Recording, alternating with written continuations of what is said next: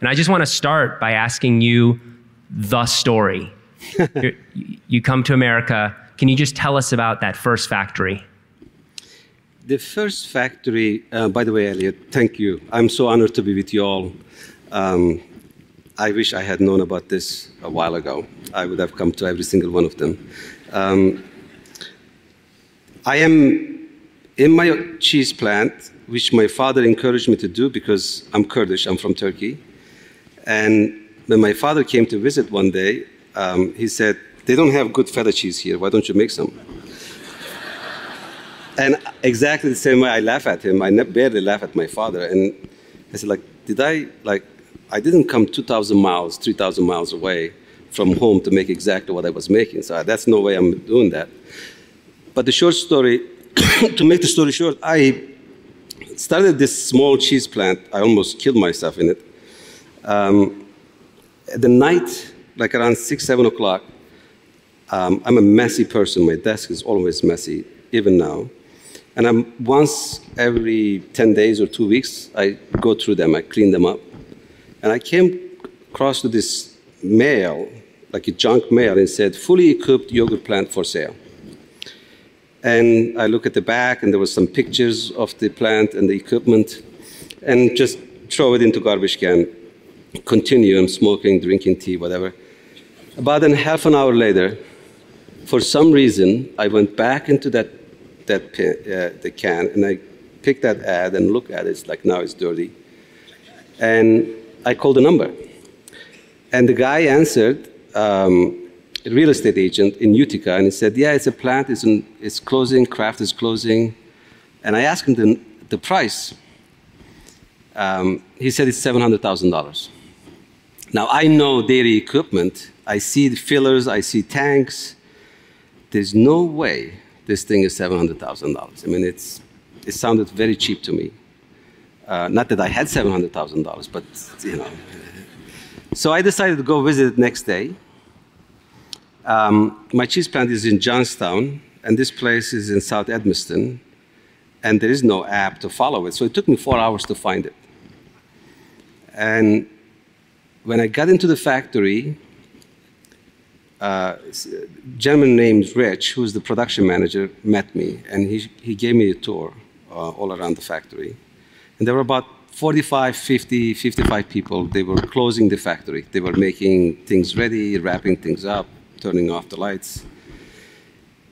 The first thing came to my mind was how sad it was. It was very sad. There was this sadness in the environment. The second thing came to my mind was how amazing job these guys were doing closing this factory. They were paying attention to every single thing. And I said, who does that? Like, your job is about to be eliminated. This place, after 75, 80 years, is about to close. And it's done, it's finished, there's no more. And they all know it, but they were still trying to do their best to close the best possible way. So when I left the factory, I immediately called my attorney. His name is Mario. I said to Mario, I found a yogurt plant. It's for sale. It's not very expensive. I want to buy it. He says, wait. He says, tell me one more time. I keep telling him it's a broken English, you know, all that kind of stuff. Mario said, he said, the largest food company in the country, Kraft, is closing this factory. And they're getting out of the yogurt business. Who the fuck are you? Like, who are you? Like that kind of conversation, right? And I said, yeah, you're right. I mean, seriously. So I called him back in the same drive again. I said, no, Mario, there's something there. I really think that. He says, how much is it? $700,000. He says, you don't have the money. You have not paid me in the last 6 months. And there is no way you're getting that kind of money. Like, your cheese plant is worthless. You haven't made money yet. And that was my visit and leaving from the plant. There was no reason to think that this plant will worth anything or something can be done in this plant or anything like that. I had no plan or idea. It was just pure feeling, walking in that place I felt like there's something here. And later on, I read this line from Rumi. He said, when there is a ruin, there's a treasure. And treasure for me was the people. I think those people who were giving their best to it, and the guy who showed me the factory, made me convinced that even though this is the end, there's something amazing in here. If you see it, you should stay for it. And that's what I did. So how many years ago was that? That is January of 2005. And so then what happened? Then the shit started happening. Got it. You got an SBA loan. I got an SBA loan. How you called the SBA? You sent what? How did you get an SBA loan? There is this guy, John Ryder, and Pat Mucci. Pat Mucci passed away. These are the two heavenly bankers I've ever met in my life, and I have not met since. They were small bank, key banks, regional salespeople. And Pat Mucci came to me and says, you look like you're into something here. There is this thing, it's called SBA loan. Program is 401 something, I don't remember 100%. And they said, if we get the SBA to tell us we guarantee the loan 50%, we think we can get the rest. You have to come up with 10% and we get the 40%, we can get this done. So why don't you write a business plan? This first business plan I've ever written in my life. And Pat got it. Pat got me the loan, $700,000 plus $300,000 for everything else. And August of 2005, I had the key for this factory. The first thing I did is to hire 5 of the 55 people from that plant. So it's Maria, Rich, Mike, Frank, me, so we were 5. And the first board meeting was August 17, 2005, in an office where the chairs were all over the place and the water is dripping, the fan, it's literally from the movie. And Mike looks at me and says, Mike, so what do we do now? So these are my first 5 employees, right? And these guys, they had never seen a Turkish guy before. And these 5 employees, you had to let go, or they let go of the original 50, and you made a commitment. You hired 5 back. Yeah. So I asked the manager. I said, if I one day wanted to bring this plant back to life, tell me 5 people I should hire. And he said, you need to get Maria because Maria knows everybody, suppliers. She knows all the office things and everything else. You need to get Rich because Rich is the production guy who knows everything about the production. You need to get Frank. He runs the wastewater plant because without the wastewater side, you cannot run this. There's no city wastewater. It's middle of nowhere. And you need to get Mike because Mike has been in this plant for 30 years, retired, came back. He knows every pipe, every wire, everything. He can fix anything. He can make you. So you need to get him. I said, so, okay. So we got them all of those 4, and myself. And the first board meeting, I call it board meeting, the first meeting, they're looking at me. So Mike says, Hamdi, so what do we do now? What bothered me the most was the paint outside. It was white in, who knows, maybe in the 60s and 50s, but it's dark now, it's black, and I think I can fix that. So I said to Mike and the others, and I said, we're going to go to the hardware store, we're going to get some white paint and some other paint, and we're going to paint the walls outside. So I think they were like, is this guy real or what? So, and I didn't do it to make a case or to be funny or to, I had no statement-making mentality at that time. I'm just, the only thing come to my mind, Elliot, is today, I don't know what I'm going to do tomorrow. I have no plan, I have not much money, I have no experience. This is just, I'm following my guts. I got in here. The only thing I can come up with today, to do, is to paint the walls outside. And that summer we painted all those walls. So, and there was a bar across the street. It called Crocus, Crochus. and this was a biker's bar. You know, the Harley Bikers bar.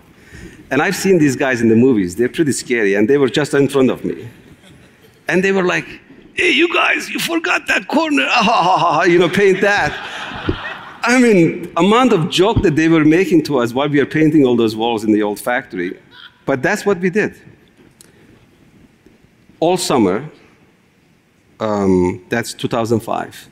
The first cup of yogurt came out of that plant in October 2007. The first Chobani. When you bought the plant, did you know you wanted to do yogurt? No. And so how did you have that idea? I started going into the stores. So you knew you had a plant to make something. But I didn't know. I knew. I knew America did not have good yogurt as a consumer. That, because I couldn't find any yogurt. In Turkey, I mean, we eat shitload of yogurt. I mean, we eat a lot of yogurt. And it's good, and everybody has it. But you live in upstate New York, you go to stores, there's these cups. You don't know if they're yogurts or the candy or whatever the hell they are. And as a consumer, as someone who wants to eat, I couldn't find it. So I did think that yogurt needed, but there was this thing, people were saying that Americans will not eat yogurt unless it's very sweet. They don't like texture, they don't like acidity, they don't like this, they don't like that.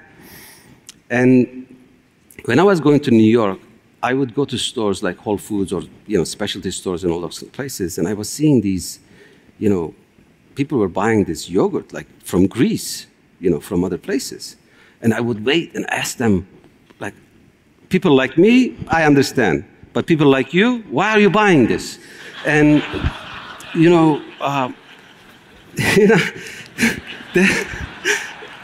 and I would ask them, why are we buying this? And then it turned out that I come to this understanding that it's not that Americans would not eat good yogurt, it just doesn't exist. And the manufacturers, they really believe in this lie, even though they knew it was a lie, because it was cheaper to make it. I was completely convinced. The question was, how do I make this? Because I don't want to make where the Kraft made it. Kraft made the shit, the Breyers. I wanted to make the real one. That meant I needed to have a separator, I needed to have a different filler, I needed to have different process and all that kind of stuff. And I don't have a lot of money. So I started going into the junkyards of dairy equipment. And there was one in Madison, Wisconsin. And I went to Chicago, and I drove from Chicago to Madison, Wisconsin to go to this secondary equipment dealer to buy this main equipment called separator, where you feed the milk, yogurt, and then spins and spins and spins and takes the water out and makes it thick. If you buy new, it's about $1.5 million. If you buy used, like that particular machine, he was asking for $50,000, which I can live with it. So I went there, and then the guy asked, the other guy says, hey, Pete, where was that? They're talking with each other. They finally find it way out, outside of the warehouse. And we're all looking at this, and he says, is it going to work? It's been there for 25 years. And in that drive from Chicago to Wisconsin, I don't know if any of you have done it. That was my first time. The only channel will work was a Christian channel in the radio. So I'm listening to this. I don't know if that's the reason, because they talk about shepherds and all that kind of stuff. I said, I found the name. I'm going to call this Chobani. And Chobani means shepherd in Turkish. And so I bought that $55,000 separator, went back to Chicago, went to my hotel room, looked at it. It was, Chobani.com was available. So I got the separator, I got the brand. I was all set. All I needed to do.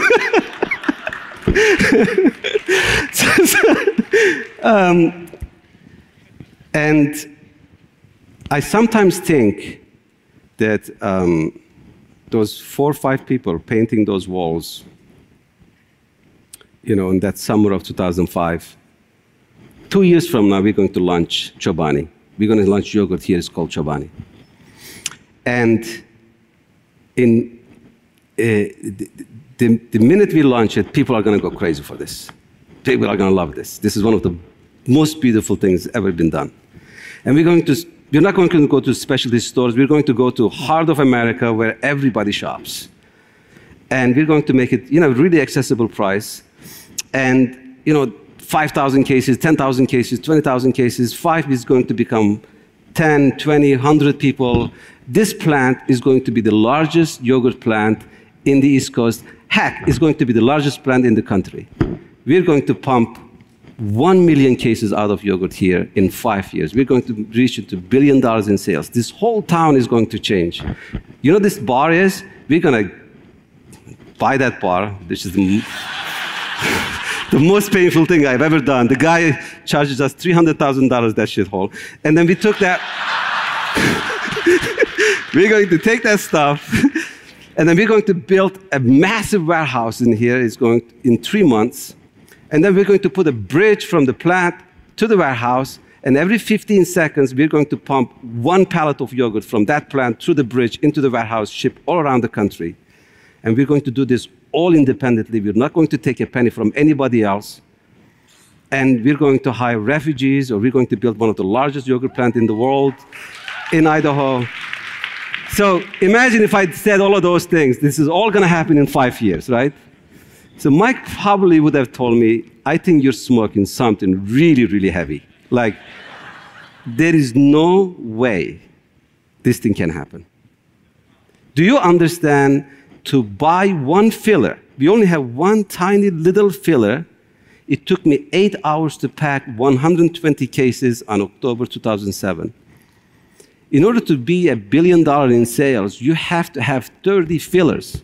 And each filler, it takes 1.5 years to build, another year to make it work. You need that old separator that you just bought from the junkyard. You need 10 times more faster separator, and you need 25 of them to be able to make that kind of volume. So logically, it doesn't make any sense. Logically impossible. Physically impossible. But the catch was, and I think I talked too much, that in that tiny town, with those 5 people, with the surrounding, between the anger or passion or love, whatever you call it, we found a way to elevate ourselves. We were not in a real world anymore. The real world input did not matter to us. We were just going to find a way to make this happen. And I became part of this whole thing. I became part of Mike and Maria and Rich, wherever I came from, that how people just closed things. They just left. And ordinary people paid the price. And the decisions are made in a high tower offices and looking at the spreadsheets and cost, cutting the cost and stuff like that. And I was just fed up with it. And I had never done anything like this before. I had never been going to business school. I never knew anyone, amazing entrepreneurs in community like this. I had never worked anywhere else other than the small cheese plant. I never had anyone was part of this that had done this before. So we are in a completely outside of this whole world. And we worked together. I have seen heroes. I had seen iron fist, heart, passion from ordinary people. And then I had seen the community start coming in, being part of this dream. And I never walked in there, even today, as an owner, as a founder, I always walked in there as part of them. And it has been one of the most amazing journey of my life.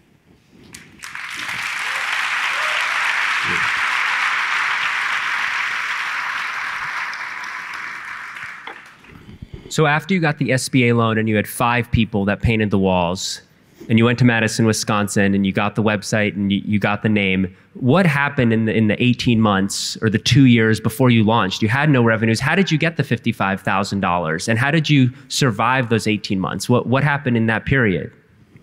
Very good question. So I had about $300,000. And I've been very, very careful about those things. So I got to work. I have a yogurt maker, Mustafa, and I. We start making yogurt in the lab, in the kitchen. I went to Turkey, I went to Greece. The problem with it is you make a yogurt, and I wasn't going to use any stabilizers or preservatives and anything like that. I wanted to keep it simple. I wanted to keep it natural. If you use the right cultures and right mixings and all that kind of stuff, it might be okay for the first week and 2 weeks and 3 weeks, and then on the 30th day and 45th day, it could go down south. So whatever you make now, it might take you 2 months to find out if you have done it right or wrong. So it took me 2 years to perfect the recipe, like 2 years. And those 2 years, I never left the factory. Every day I was in the factory playing with it. Every day. What time would you arrive and what time would you leave? Oh, I mean, I lived in Cooperstown, not for baseball. I lived in Cooperstown because it was the middle town between South Edmiston and in Johnstown. So sometimes I would go to my cheese plant, sometimes I would go to this new old plant. So, I mean, sometimes nights, sometimes days, but and at nights, would you sleep on the couch? That happened after we start the production. So after we started the production, when we launched it, for example, I'll tell you something about the cups, Elliot. I mean, at that time, I wanted to make this cup wider, 95 millimeter, because I didn't understand those, like tiny cups, like opening. And it's just spoons that wasn't going in or anything like that. So I wanted to make it wider, and it didn't exist. So I called all the cup manufacturers in the country, like all the big ones. Some would never call me back. Some will say, oh, we don't have that mold. In order for us to make that mold, you have to pay $250,000, which I don't have. So everything was pushing me to give up on that cup idea, but I also wanted to sleeve it so I can have a beautiful strawberry pictures and beautiful graphics and all that kind of stuff. But I knew this was the only shot I had. And I was very intense about it. And somebody said, there's a factory in Colombia, that they are FDA approved, and they have the mold, and they can do the sleeve. I said, okay, where is Colombia? So I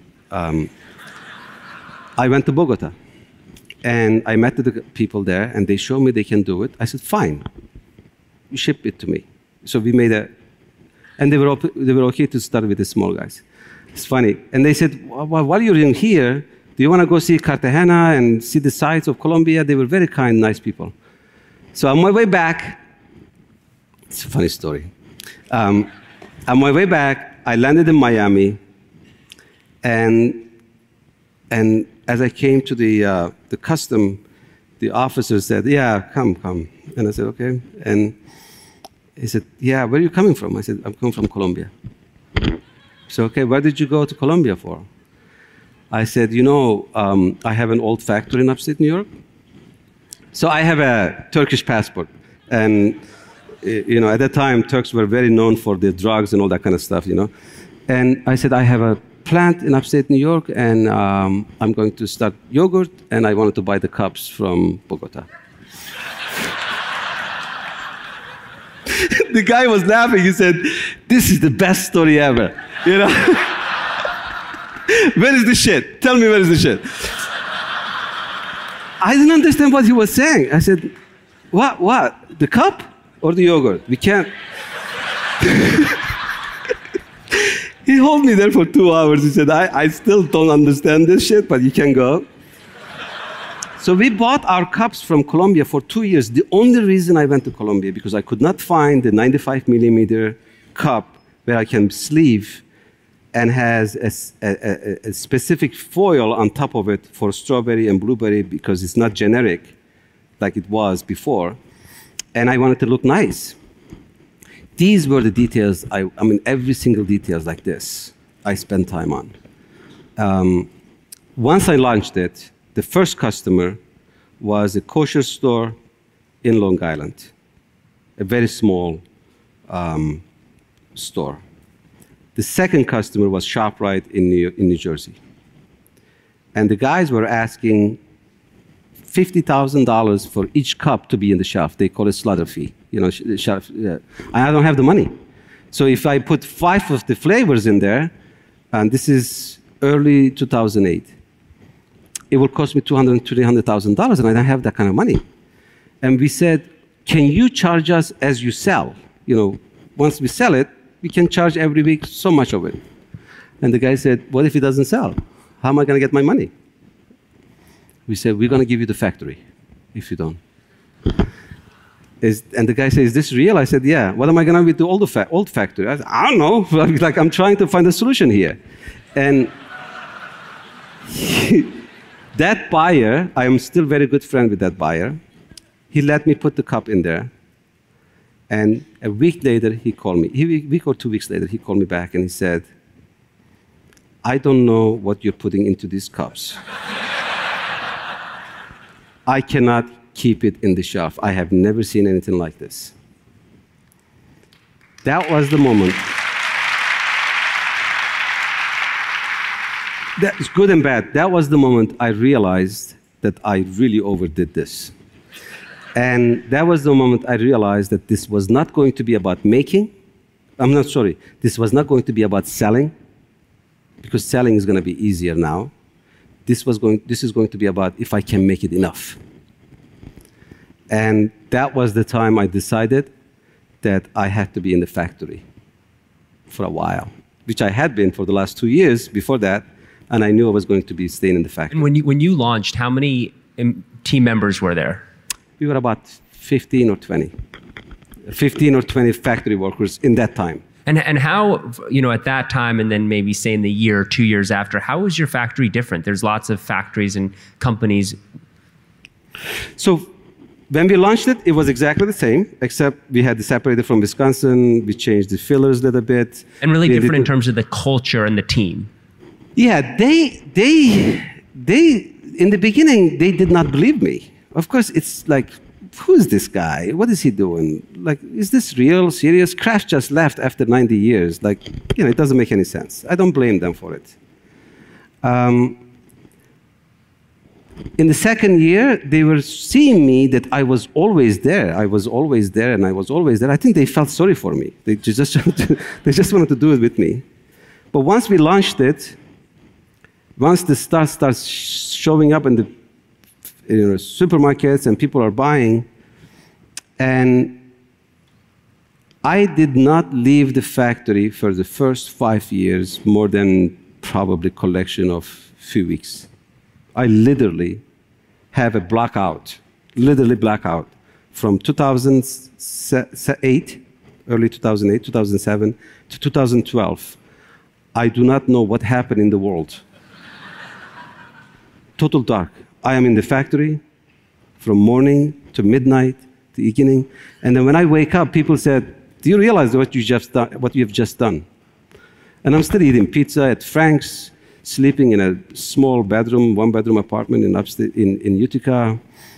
I almost killed myself. But I'm super focused, all in, outside of the whole universe, in that factory, in that town, making yogurt, finding solutions. I turned toilets into offices.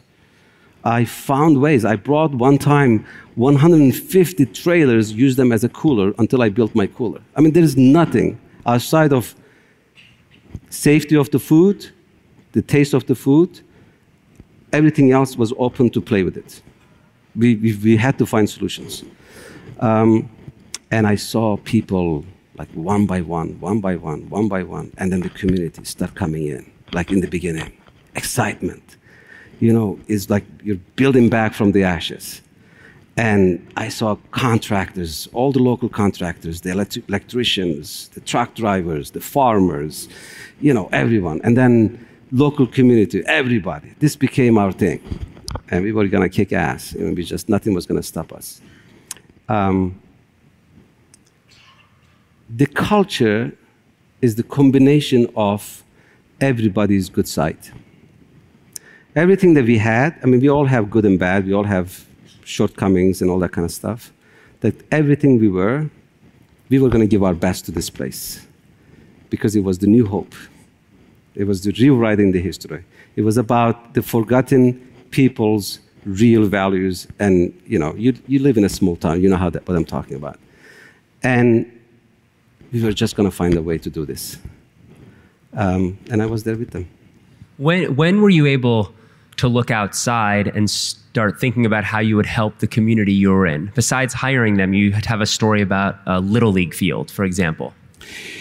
So that came from Cassie, who was my first assistant I've ever had. And she came to me, and we made a promise before we sold the first cup. 10% of everything that we make is going to go back to the community or the world, whatever it is, 10%. I mean, it was easy to write because we had no sales, right, at the time. Kidding aside, Cassie came and says the town said that their Little League field needs some help. And she showed me some pictures. It was just weird grass, some lines.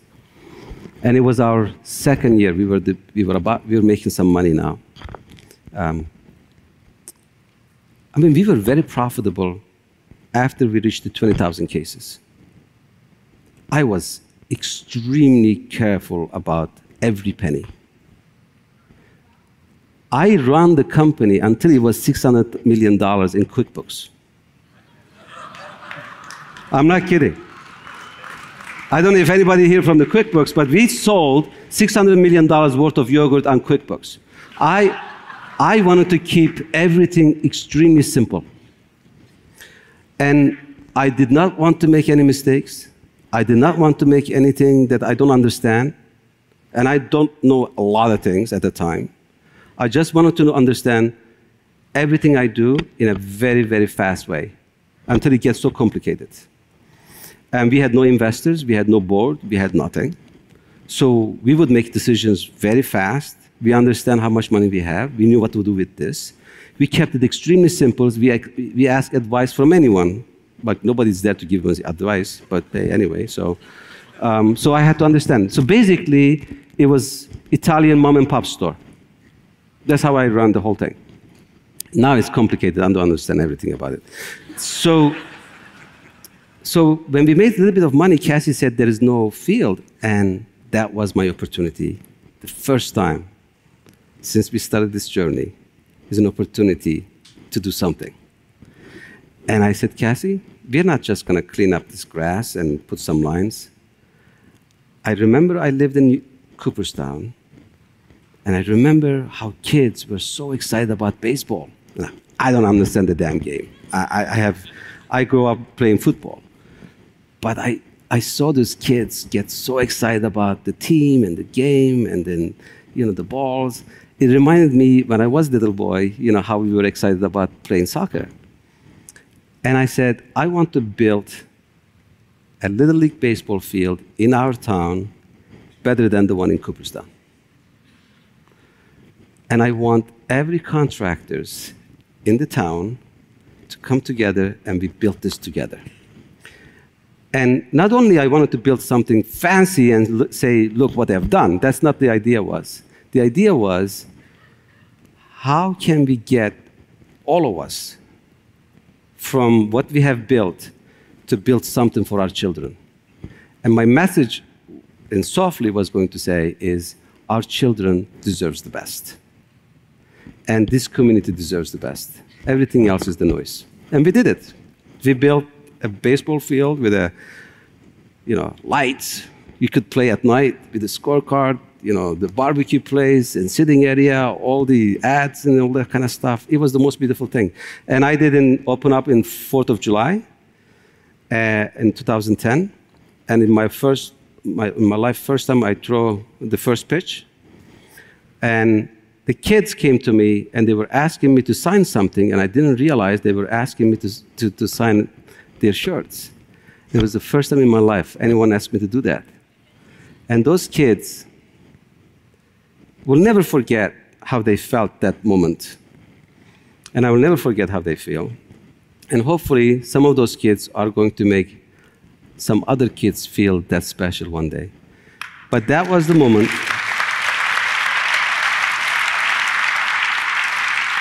That was the first time I understood the meaning of the whole thing. It made sense to me at that moment. And we've been hooked ever since. What's an anti-CEO? Anti-CEO is, I did the TED Talk, the anti-hero concept. I grew up in the mountains as a nomad. My background is we go up in the mountains, we make cheese and yogurt, we come back, you're close to the stars. Beautiful life, but it's not easy. So the business, the CEOs, the rich, is extremely distant from us. And not only that, to us, it's a dirt because of how they behave, how selfish they are, all that kind of stuff. So for me, business, the world of business was far, far away. Far, far away. The magic happened when I came to US and especially went to upstate New York, and I saw a different side of businesses. I saw the community businesses, I saw the traditional businesses, people who make differences. And when I started it, I didn't realize it was all about money. It wasn't all about money, it was about this journey, entrepreneurship. You want to make things happen. You want to use God-given creativity, intelligence, knowledge, experience into something that you're extremely passionate about because you see something is wrong and it can be better. You see something is not right, it can be better. And in the end, money is a tool that you can make things happen with it. And when I saw that something that I hated the most became most magical tool for me. And I became very friendly with the money. And later on, I realized that it's not the business or the field of businesses or entrepreneurship, it's the CEOs or it's the board or it's the investors or whatever it is pushing them to have one purpose and one purpose only, is to make money for the shareholder. That's the sole purpose of the business, is to make money for, value for the shareholder. And I realized that this actually happened 40, 50 years ago. Before that, it was all about stakeholders. It wasn't all about, purpose of making value for the shareholder, but it's a stakeholder. Well, who are the stakeholders?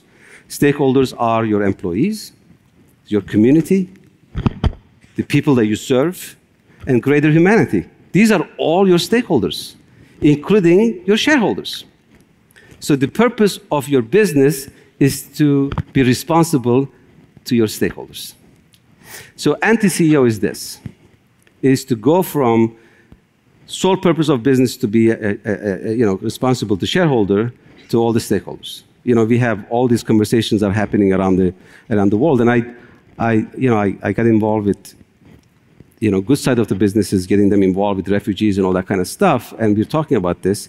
We are not even being close to be the reality because every businesses in a high scale, large scale is what is my return? That's the only thing that you look for. But people like entrepreneurs, like in this room, conscious, collective, understands that this cannot go any longer based on looking at the world and all the problems that we're facing. I'm involved with the refugees, but look at all the other stuff that we're facing. Income inequality is in massive, massive place today. You look at the world where poverty, and then in the same country you look at the, some of the rich ones, where the wealth is distributed. You look at all the issues that we're facing, gun violence, income inequality, gender, climate. You look at everything that we face.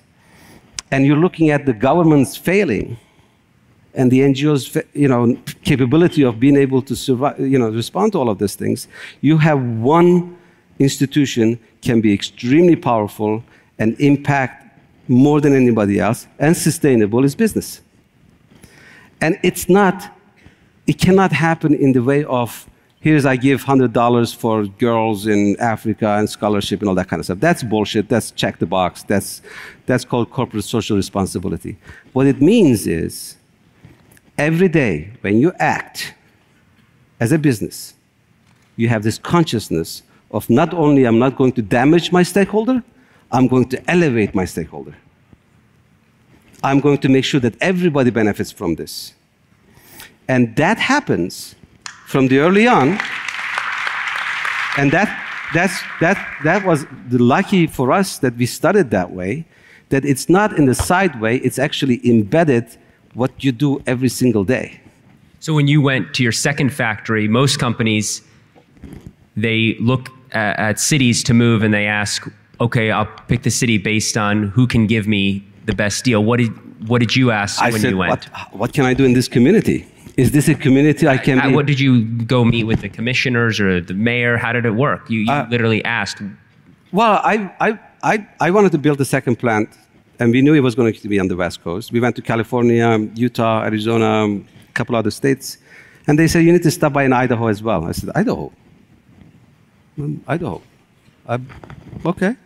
So we went to Idaho, and the governor, said hi. I mean, he has a big cowboy hat and boots, and, it says hi to me in Turkish. And I spent like 3 days there, went to different communities. It was just this feeling.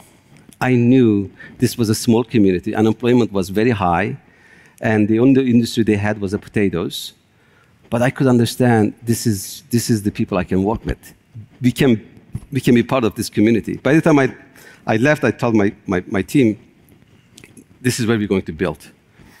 And they said, based on what? Like, we just, you're the first Turkish guy they have ever seen in here.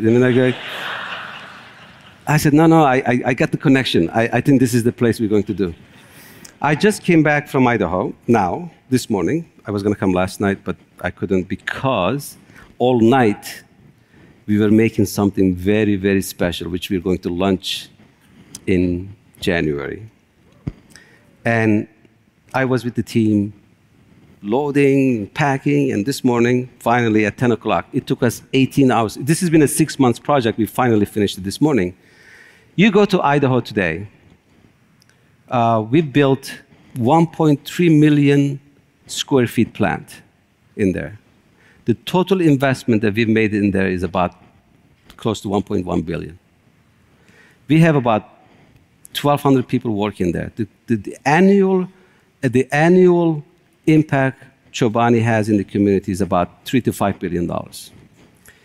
The city of Twin Falls is completely changed.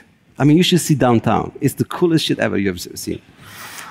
And this is probably the most conservative state in the union. The red state, the second red state is also Idaho. And that's how it is. And outside of this political noise and all that kind of stuff, I know what I think when it comes to social issues and all that kind of stuff. We don't agree with those things. But I have the best friends, colleagues. In the dominant things, we agree. And what I realized is it's not that they are against this and that. It's about making a connections and having a conversation. And even if we don't agree, at least we don't hate each other, we sit down and share stories about families, and I trust them and they trust me. And Chobani became very Idaho. Like, you come and visit. You don't live too far. You'll see Chobani is very, very Idaho, as it is in upstate New York. The only reason this happened is no walls. No walls. This is not mine. It's everybody's. If everybody joins, it doesn't get less, it gets bigger. It gets bigger. Do you personally sit with the team members in the factory and sit with the community, whether you're at the bar or restaurant, and talk about immigration, for example? And are you getting into it and having real discussions? Yeah, and we do. And when we did that in the first time, it's a great question. I said, I know what you feel. I mean, Idaho government was the first one to ban refugees coming to Idaho. But yet, Twin Falls in Idaho was one of the main refugee settlement area, just like in Utica. And 30% of our employees, not only in upstate New York, but also in Idaho, are refugees from 15 different countries, 19 different countries, all kinds of people, hundreds of them. And you know, there's, I'll give you an example. There's this two girls, I don't know how much time we have. There's 3 minutes. 3 minutes. There's two girls,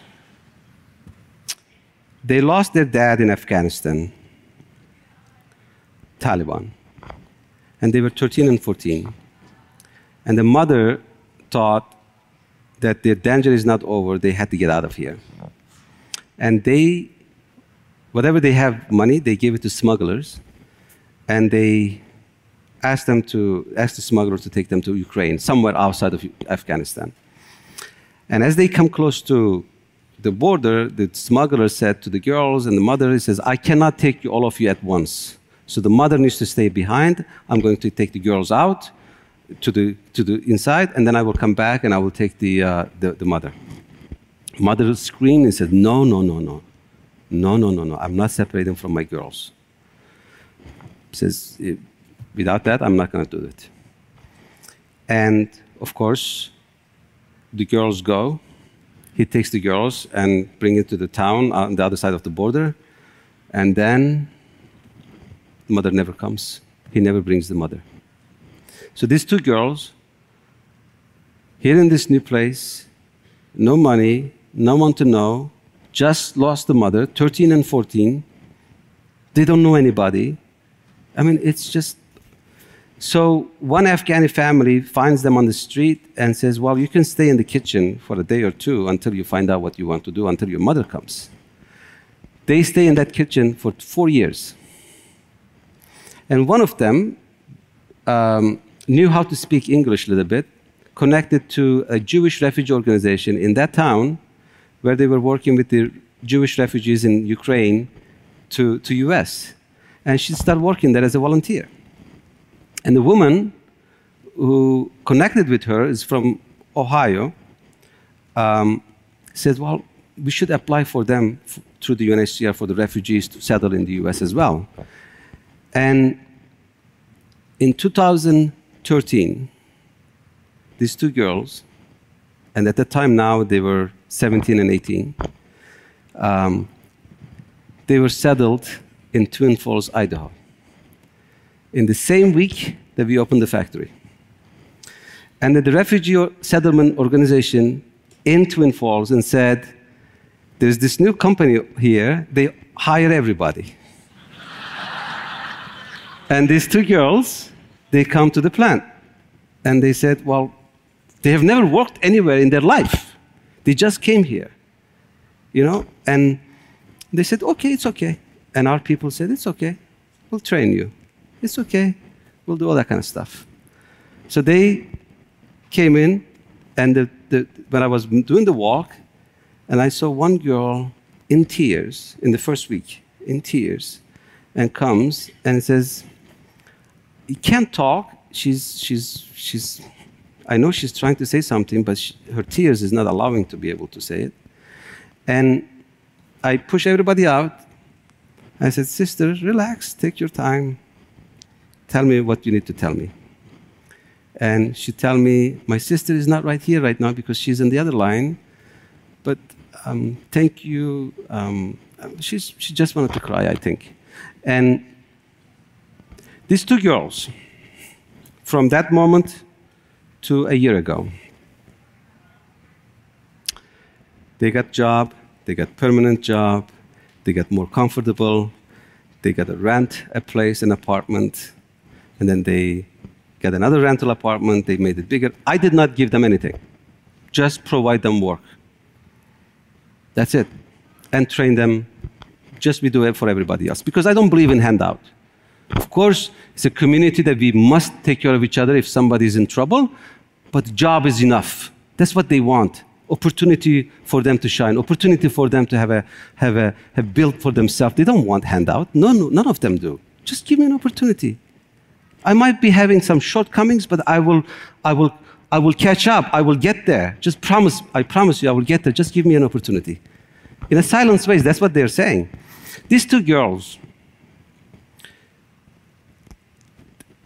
absence of their mother, by themselves in a foreign country that they never thought that they would be, because they had an access to a job, and because of that job, they had an access to a community.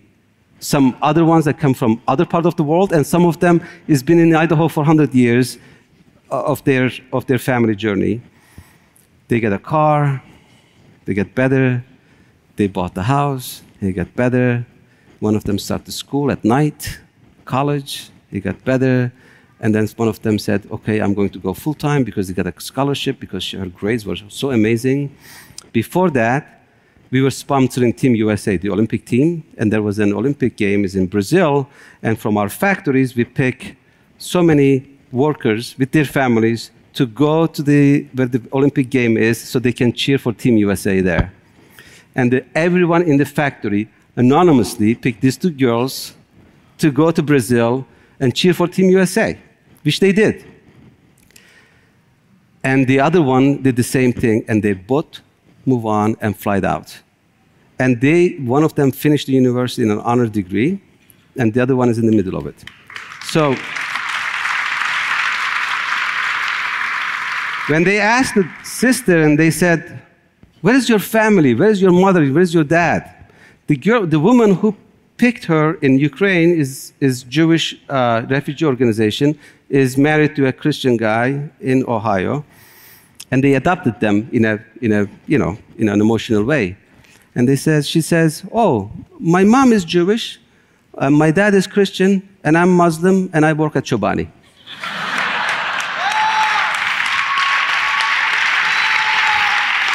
And this is in Twin Falls, Idaho. This is real. I got to know this country really well. And I know we're going through a massive amount of disagreement, what's going on out there, and it hurts me dramatically. But this country matters. Twin Falls, Idaho matters. Upstate New York matters. This town matters. But what matters the most is this country gave all of us, including myself, to reach out to our dreams that it was not possible anywhere else around the world. And we owe that. We owe that. And I think if you ask me, and Elliot, I want to finish it with this note.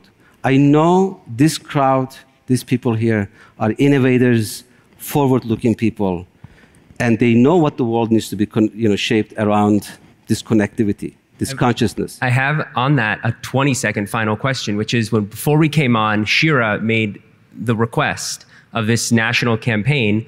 Will companies give maybe a partial day off or a full day off at elections? And you unprompted, you said you thought it was really interesting. Amazing idea, and I'm going to do it. Thank you, Shira. Let's give a huge round of applause. This was incredible. Hamdi Ulukaya. Thank you.